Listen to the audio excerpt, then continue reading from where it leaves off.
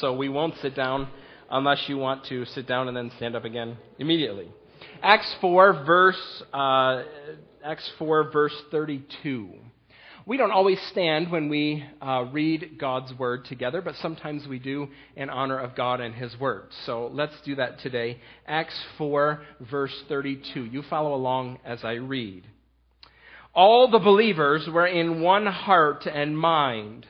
No one claimed that any of their possessions was their own, but they shared everything they had. With great power, the apostles continued to testify to the resurrection of the Lord Jesus, and God's grace was so powerfully at work in them all that there were no needy persons among them. For from time to time, those who owned land or houses sold them, brought the money from the sales, and put it at the apostles' feet, and it was distributed to anyone who had need. Joseph, a Levite from Cyprus, whom the apostles called Barnabas, which means son of encouragement, sold a field he owned and brought the money and put it at the apostles' feet. This is the word of the Lord. Now you may be seated, please.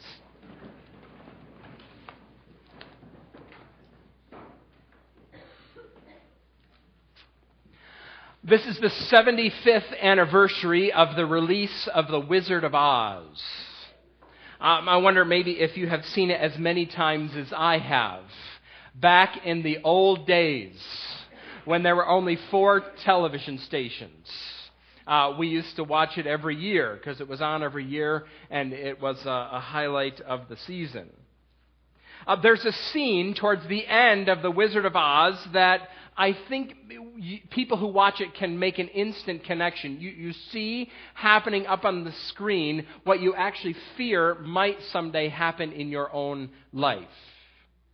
Toward the end of the movie, as I said, Dorothy and the Scarecrow and the Tin Man and the Lion have been ushered into the presence of the great and terrible Oz.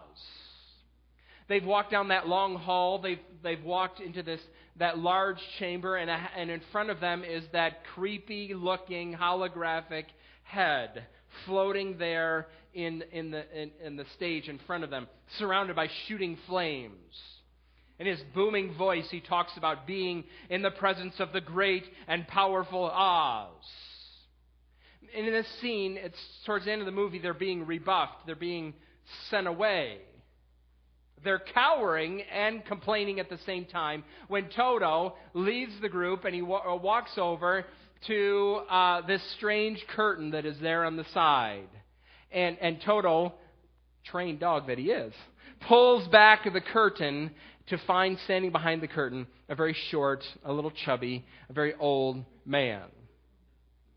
Pushing buttons and speaking to a microphone. And as he discovers that he has been discovered, Oz, the great and powerful, says this line. You know it, right? Pay no attention to the man behind the curtain. Well, Toto undid the whole thing. The man behind the curtain is really Oz. Oz has been unmasked. He's not great and powerful. He doesn't have flames shooting out. He's not a floating head. He's a short, chubby, old guy. Oz.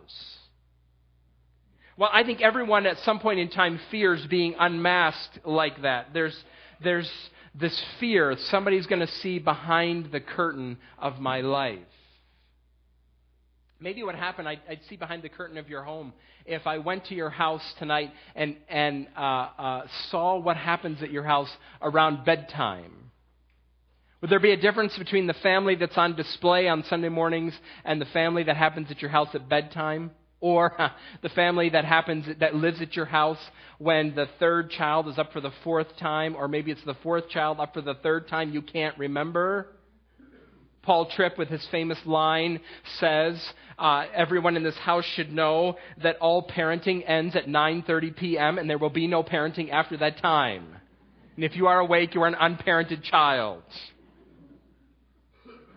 What if we pulled back the curtain of your mind and we could project on the screen not lyrics, but the thoughts that you have swirling through your mind? Oh, there is no one in this room who wants that to happen. This afternoon, we're going to have a congregational meeting. Will you see behind the curtain of our church and see what we really love and how we really function and how we really treat one another? I just read a passage from the book of Acts that is the second of 3 scenes where we see behind the curtain in the early church. But what we see there is not a disappointment. In fact, what we see here is stunning. It's beautiful. It is, in fact, better than we can imagine that behind the curtain, this is what this group of people would look like.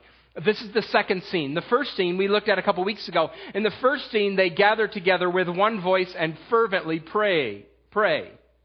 In the third scene, which, Lord willing, we're going to look at next week, the church deals with a moral crisis. This is not a perfect church at all, but here in this second scene, we see the story of how they cared for one another. Luke places descriptions like this throughout the book because he wants you to see, especially in these early chapters, he wants you to see what the Holy Spirit does in a group of people. How does he work? How does he transform? How does his presence make a difference in the lives of these men and women? And this is the image to which we aspire. Oh, I have the privilege of walking through a paragraph with you this morning and showing you something that is beautiful, with the expectation and the realization that doing so, it is by this means that God, the Holy Spirit, can bring this about in us. That this might be true of us behind the curtain.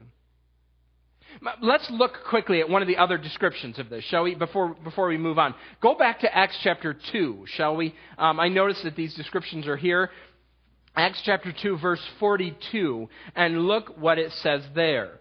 Again, another scene behind the curtain. This is what it says about the church.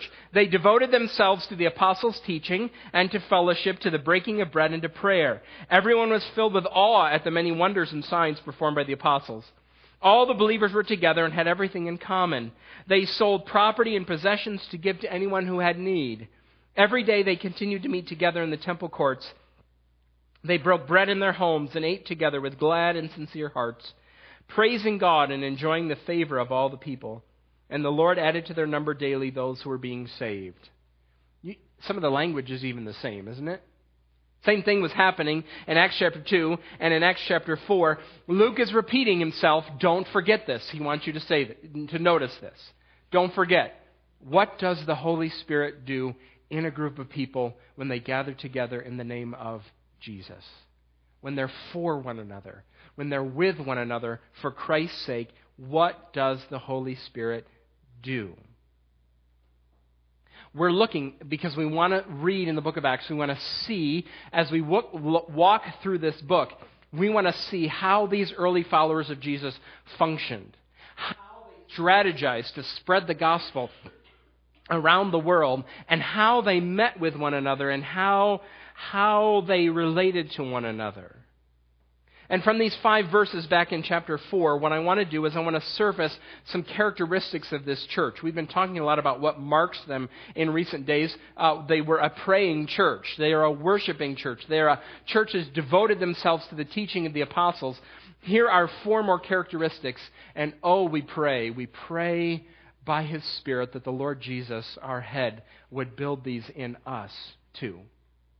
So here are these 4 characteristics. Let's consider them. First of all, they are united. They're united. The text says all the believers, that is, the whole community, your translation might say the full number of believers, was one in heart and mind. All of them in their entirety together were in the Lord Jesus as believers, and they were one in heart and mind. They were one in prayer. They lifted up their voices as one to pray earlier. Now they're one in heart and mind. Now, what does it mean to be one in heart and mind? Jeremiah 32, when God had first promised the Holy Spirit, or in the continuing promises to send the Holy Spirit, He had said to them that their unity would be one of the signs of the presence of the Holy Spirit. Look what Jeremiah 32:39 says. I will give them singleness of heart and action so that they will always fear me, and that all will then go well for them and for their children after them. Singleness of heart and action. There's an intensity here that is surprising to us. Elise Fitzpatrick wrote in one of her books about how she and her husband several years ago went on a trip to Europe. It was a whirlwind trip, and they went through several countries. This was before the formation of the European Union. It was a number of years ago. And they went from country to country, and she said, we would drive into a country, and we would exchange some money, and we'd learn a few key phrases. We'd drop our suitcases off at the hotel, and then we'd go see everything they had to see. We would eat some of their food. We would talk to some of their people. We'd get back in our car, pack up, and drive on to the next country. We'd exchange our money. We'd learn a few key phrases. We'd go out and do the same thing. A little sampling here, a little sampling there. She says one of the problems that churches can have is that people in them develop the mindset, that same mindset of tourists. But they do it in church. They're ecclesiastical tourists. They go into a church just to see and sample and talk a little bit, to sample the quality of the meal they serve on Sunday, and to talk to a few of the natives, and put some money in every now and then go off. She said, I saw these beautiful things. We visited all these wonderful sites, but I really left unaffected, totally unchanged as a person in my character by all the things I saw. And that's the way a lot of people go to church, as tourists, just to dip their toe a little bit in the Jesus people. And the problem with that is that you never develop oneness of mind and heart if that's the mindset that you have, if that's the practice that you have. You'll never know what this is like under those circumstances. I wonder if you've ever experienced something like this oneness of heart and oneness of mind.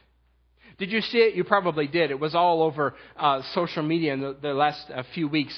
Not too long ago, a man in Australia, it was Perth, Australia, was getting off of a subway, and he stumbled a little bit for some reason, and he fell while the subway was in the station. He fell, and one of his legs, his left leg, went down in the space between the subway and the platform. And his body and the rest of his leg was sitting on the subway car, and one of his legs was dangling down in that very tight space. It fell down, but he couldn't pull it back up, and he was stuck there. This would be a horrifying experience. Well, there was somebody on the one of the subway employees was on the track, on the platform, saw what had happened, and they stopped the train, so they weren't going to leave the train, but he was still stuck there. What are they going to do? Well, somebody came up with the idea that if they maybe pushed the train up a little bit, if they could get it to rock, that he would be able to pull his leg back out. So the security camera catches this image. They start. A few people push, not enough. More people push. Finally, they get dozens and dozens of people on the count of 3. 1, 2, 3, and they push the train up, and it moves just enough that the guy can pull his leg out, and he's safe. And everybody cheers, and they go on their way, and they're gone and off. That group will never be assembled like that under those same circumstances in that way again. For a few minutes, they were one in heart and mind, but now it's over. That seems to be maybe one of the challenges of this passage, isn't it? You can have moments where we're one together, but it doesn't seem to last always.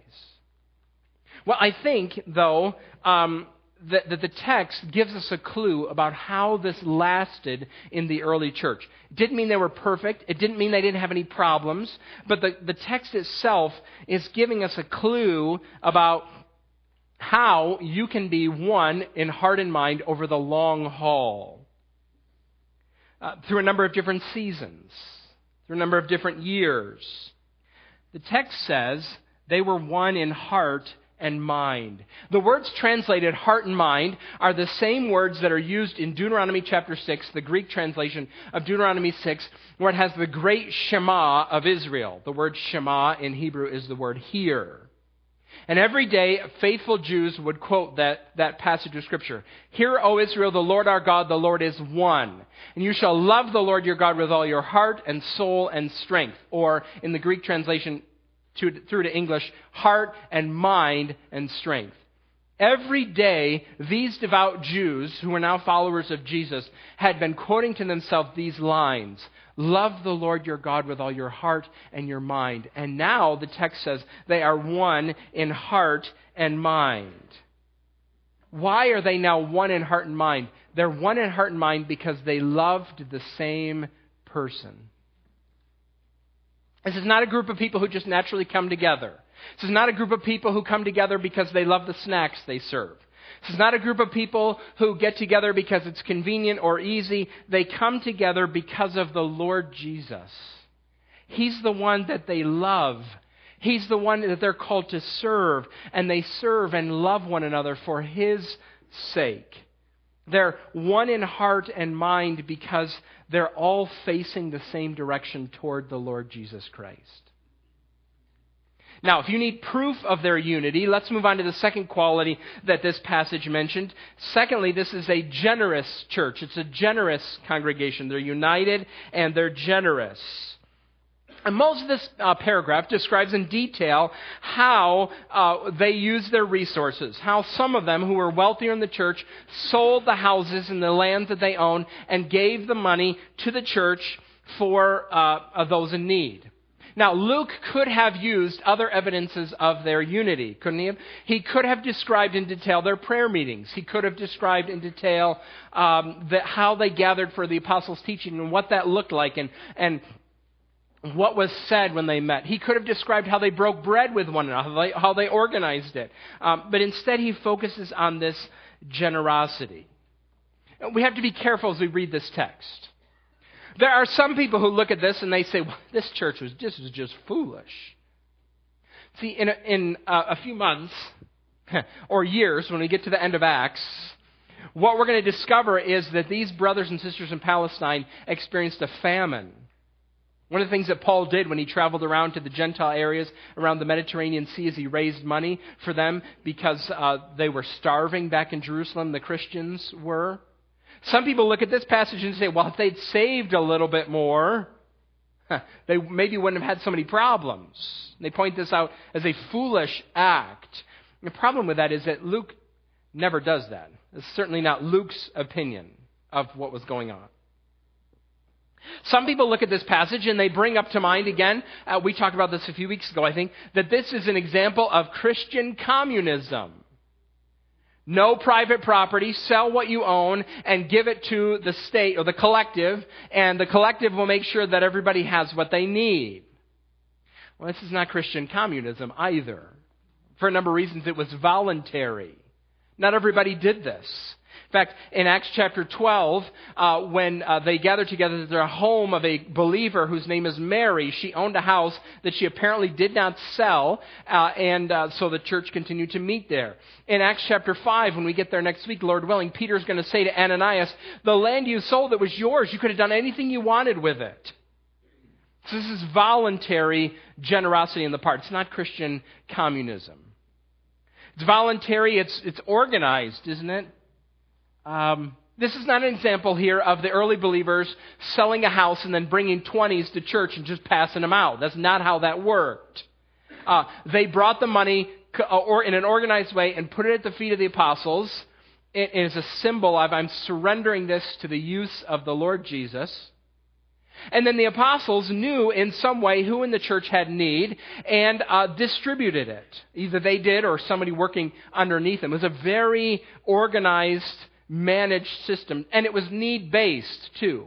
It was voluntary, it was organized, it was need-based. They did it from time to time. When needs were made known to the people, this is how they responded. This happens in our congregation all the time. We just finished, did we not, last month, earlier this month, a special offering to distribute Bibles to people in Haiti. So we raised money for that. That was missions-minded. We don't do this as often as we used to, but we used to have regularly special offerings. One year during the month of November, we collected money for the widows in our church who had need. And the elders had a list of men and women, widows and widowers who had particular needs. We let the congregation know, and the congregation responded generously to those needs. Yesterday, I got an email, and this happens to me 3 or 4 times a year. I got an email from somebody in the church who said to me, if you know of anybody in the church who has special needs, please let me know because I'd like to anonymously help. It's easy to preach this passage in this congregation because we have men and women who do this. Now, I don't want to dismiss it as foolishness. I don't want to push it off and say this is not Christian communism. What I do want you to see, though, is notice how radically the attitude of the people toward their money has changed. How do people normally think about money? If I have, this is normal, right? If I have more money, that means I can buy more stuff for myself. More resources means a bigger house, a better car, newer clothes, more electronics. More money equals more stuff. And I need the stuff because if I have the stuff, it will make me happy. It will make me the envy of my town. It will make me more important than other people. It will give me security. So more money equals more stuff. The Bible's certainly aware of that attitude, isn't it? It knows that this is the baseline of how people think. In fact, Jesus identifies money and the craving for it as one of the greatest spiritual dangers that we face. It's one of the chief reasons Jesus said that certain people are not going to be in heaven. How hard it is for the rich to enter the kingdom. Paul warned us about the love of money. Beware of the love of money because it is the root of all kinds of evil. Jesus said you cannot love God and love money at the same time. If you love money, you hate God.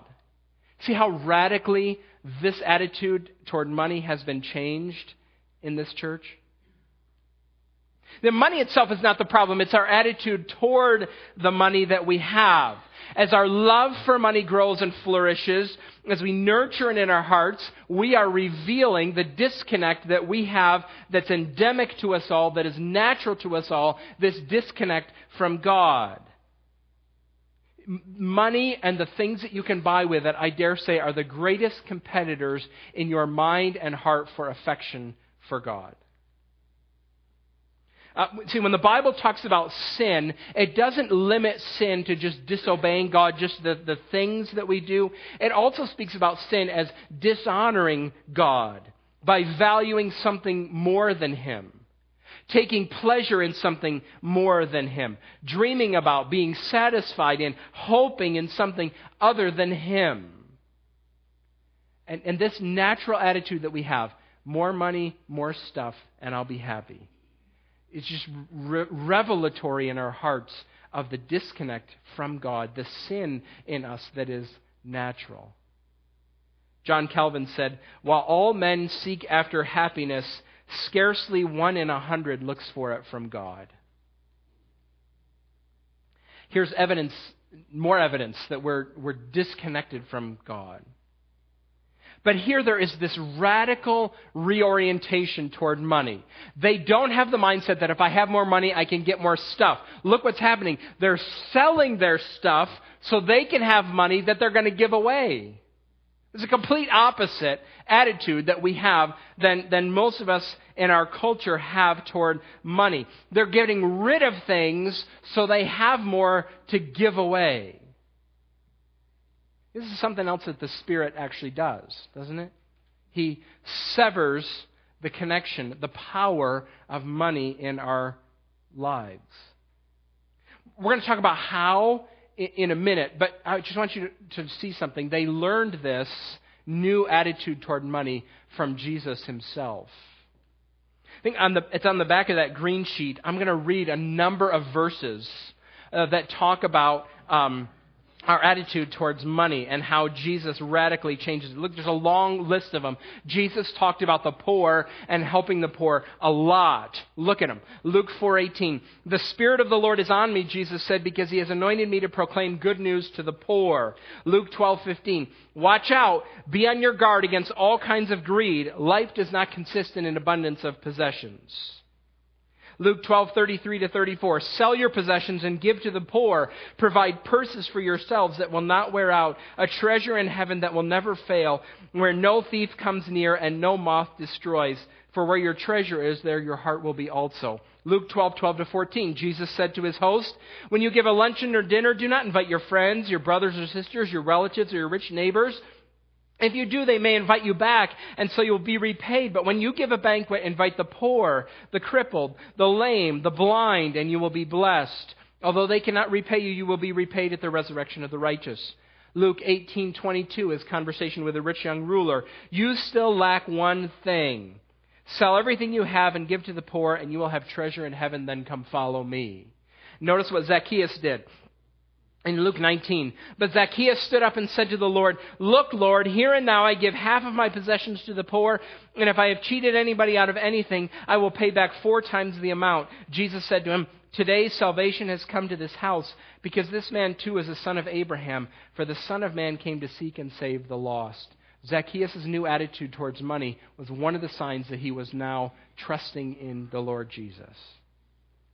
Jesus Christ severs the power that money has over us.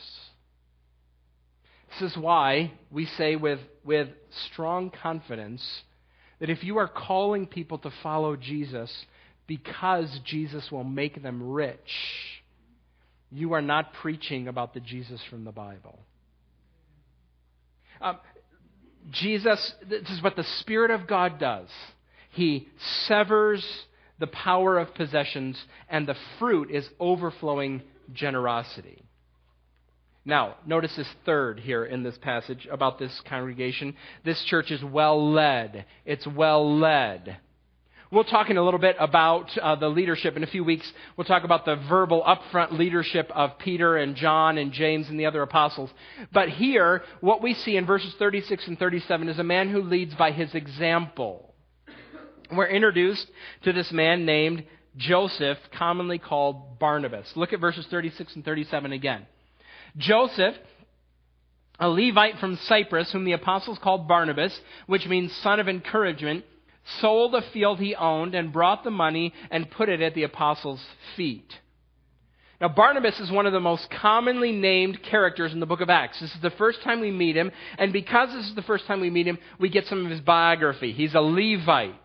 That is, he's of that tribe in Israel, a descendant of Jacob's son Levi. Every record we have of Levites from the first century shows that they were well-educated and wealthy men. He is from Cyprus. He's not a native of Jerusalem. Cyprus is that island a little bit out from Palestine in the middle of the Mediterranean. And so he is visiting Jerusalem, and he's an encourager. He had a nickname from the apostles. Barnabas is what they called him. Barnabas, Bar means son of. Nabas is related to the word for prophet. So he's not an encourager in the sense necessarily, he probably did this too, but this was not how he got his reputation, from just quietly behind the scenes encouraging or writing people nice notes.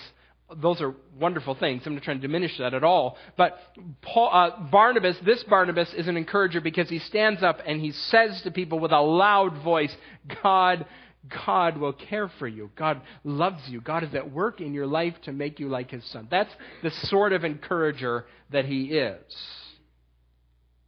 Now, he's introduced here for a number of reasons. One, he provides a good contrast with Ananias. We're going to learn about Ananias next week. And, Barnabas is somebody different here from him, for sure. The second reason he's here is he's going to show up again in the rest of the book of Acts. And third, he's here to remind us that every congregation needs men and women like this who lead by their example. This week at our elders meeting on Thursday, the elders began the process that will eventually result in us, the congregation, voting to select 3 new men to serve as elders.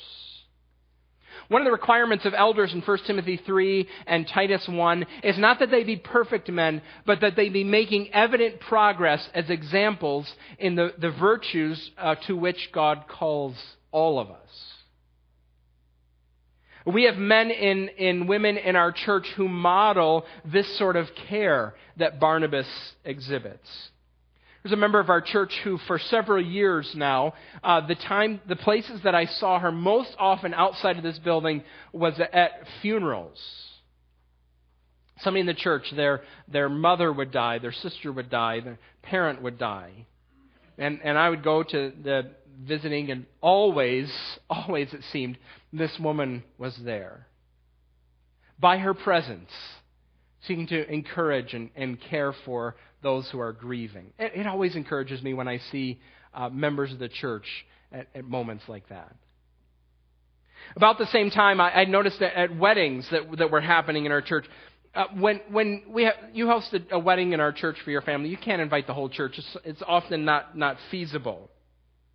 But there was a couple who always seemed to be there. The crowd was different places, but there was this one couple that was just always there because they had in some way reached out and significantly encouraged or helped or invested in the life of that bride or that groom. There was that care that was expressed. I wonder what places there are that you're filling. That Barnabas was a hero in his generosity, and he's leading by example well in this church. I wonder what places you fill like that, what holes you fill. On Wednesday night, I was here, and the clubbers were coming from Awana, and the Awana secretaries were sitting in the foyer. This is the first group of people from our church that clubbers see on Wednesday nights. And it was excellent to hear these ladies welcome Awana clubbers coming and their parents. They were so warm and encouraging. And I thought to myself, if I was bringing my child to an unusual church that I was not familiar with, and I was greeted like this, I would be so happy to leave my children in their care because of the warmth with which they greeted them. How do you take meals to care for someone? Is that the hole that you're filling? Maybe it's in how you pray for a friend who is in need of encouragement. Here's this man who rose to prominence in the church because of the generosity that he displayed. There are dozens of men and women in our church who fill holes here and there to provide for this beautiful scene in Acts 4. Now I have left a question unanswered until now that I want to answer right now. How is it that the Spirit of God transformed them so that they acted this way? What means did He use to make this church this sort of congregation? I skipped over verse 33. Look back at it with me, if you would, please. We'll read it again. With great power, the apostles continued to testify to the resurrection of the Lord Jesus, and God's grace was so powerfully at work in them. There maybe could be a period there. Maybe not. My translation keeps it going. God's grace testifying to the resurrection of the Lord Jesus. Now, why is verse 33 there? It doesn't need to be where it is. In fact, you could read right from verse 32 to verse 34 without it making any difference at all, couldn't you? All the believers were one in heart and mind. No one claimed that any of their possessions was their own, but they shared everything they had. Verse 34. There were no needy persons among them, for from time to time, it almost makes more sense if you skip out verse 33, if you leave it out. Why is verse 33 here? Why did he interrupt this story of possessions with this verse about the preaching that was going on?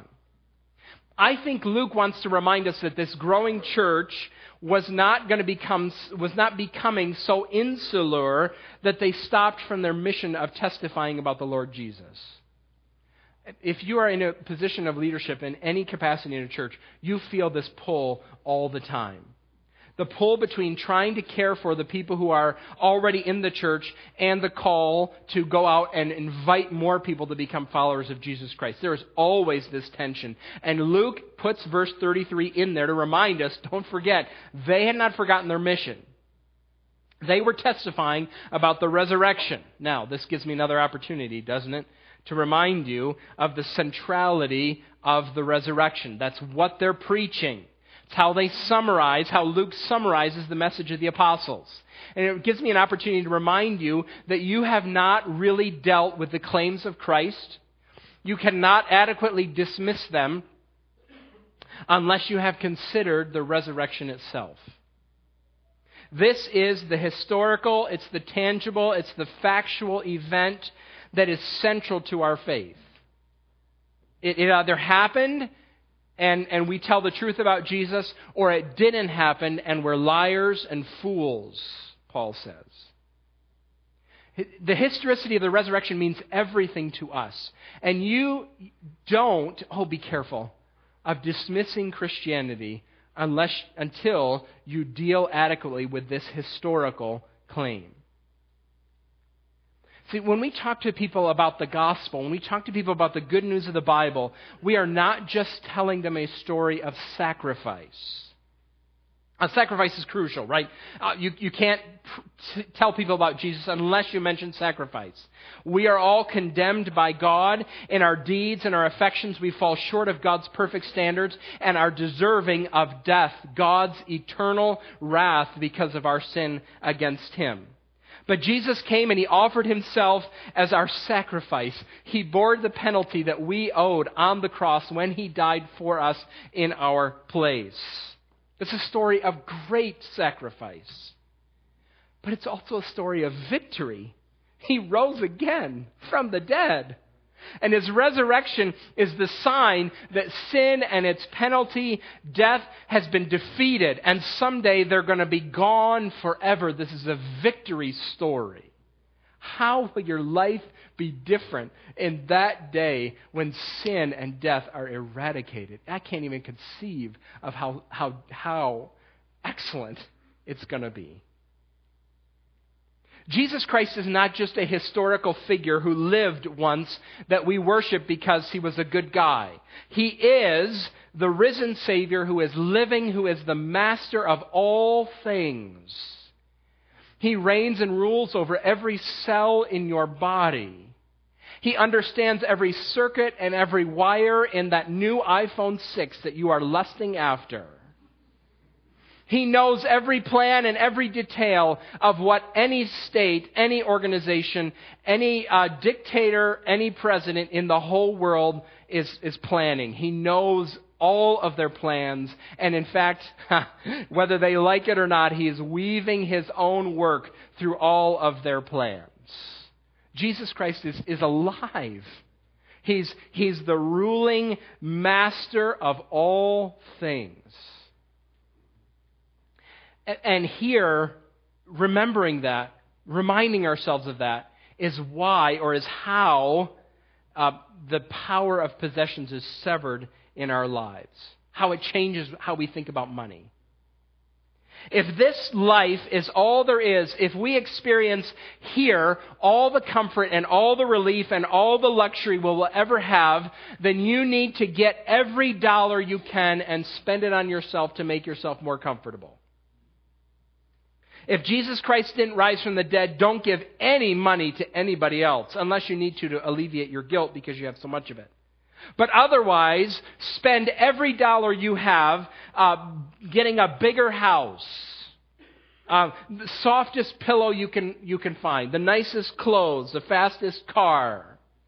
In fact, if you're really smart, when you get to about 70 or so, just buy it all and borrow it because they won't come after you. You'll be dead, right? It'll be over.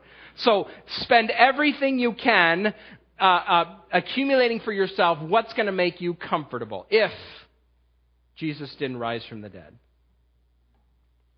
But if Christ rose from the dead, this is not all that there is to life. This is not everything. There is an eternity to be had. There's an eternity to be enjoyed. There's an eternity that's going to make this life seem very short and the pleasures that we experience in it very small. It's like the difference between fireworks and the sun. I've talked about fireworks before. I love fireworks. Who doesn't love fireworks? Right? You go and you sit down on the grass and you look up, well, except your dog, right? Your dog doesn't like fireworks. But anyway, you sit on the grass or in your lawn chair and you look into the black sky and there's explosions of color, beautiful explosions of color. I love to look at fireworks. The longest fireworks show I have ever seen lasted about 45 minutes. And I maybe see them once or twice a year. But the sun comes up every morning and it paints the sky with orange and yellow and purple. And it moves across the heavens, this dynamic, beautiful yellow circle. And it gives light and warmth and health to everything as it moves across the sky. And then, again, when it sets, it paints the sky again. Those same colors, orange and purple and yellow, these beautiful colors. Fireworks are good. I like fireworks. But they're nothing in comparison to the sun. The pleasures that you can buy for yourself in this earth are like fireworks. And you should give thanks to God for the pleasure that they bring you. But it's just a spark. It's just a little light. It is not the sun. The sun is like eternity in its brilliance and glory. If you have the chance, and you have a lot of chances like this, use the money you have to invest in eternal realities. Set it before the Savior for His disposal, for the meeting of those around you. So the resurrection changes everything. It is enough. It is enough to unite us. And it is enough to make us generous people. Let's pray, shall we? Oh Lord, we come before you, and as your word says, you are the creator of the sun, and you call it forth every day, and it travels throughout the sky at your command.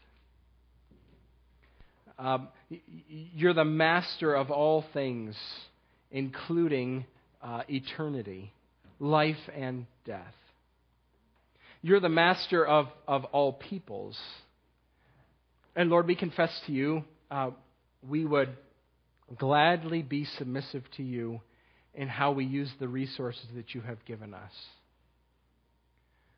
Father, I thank you for the number of people in our congregation that they read this paragraph and they're living it out in so many ways in their great generosity.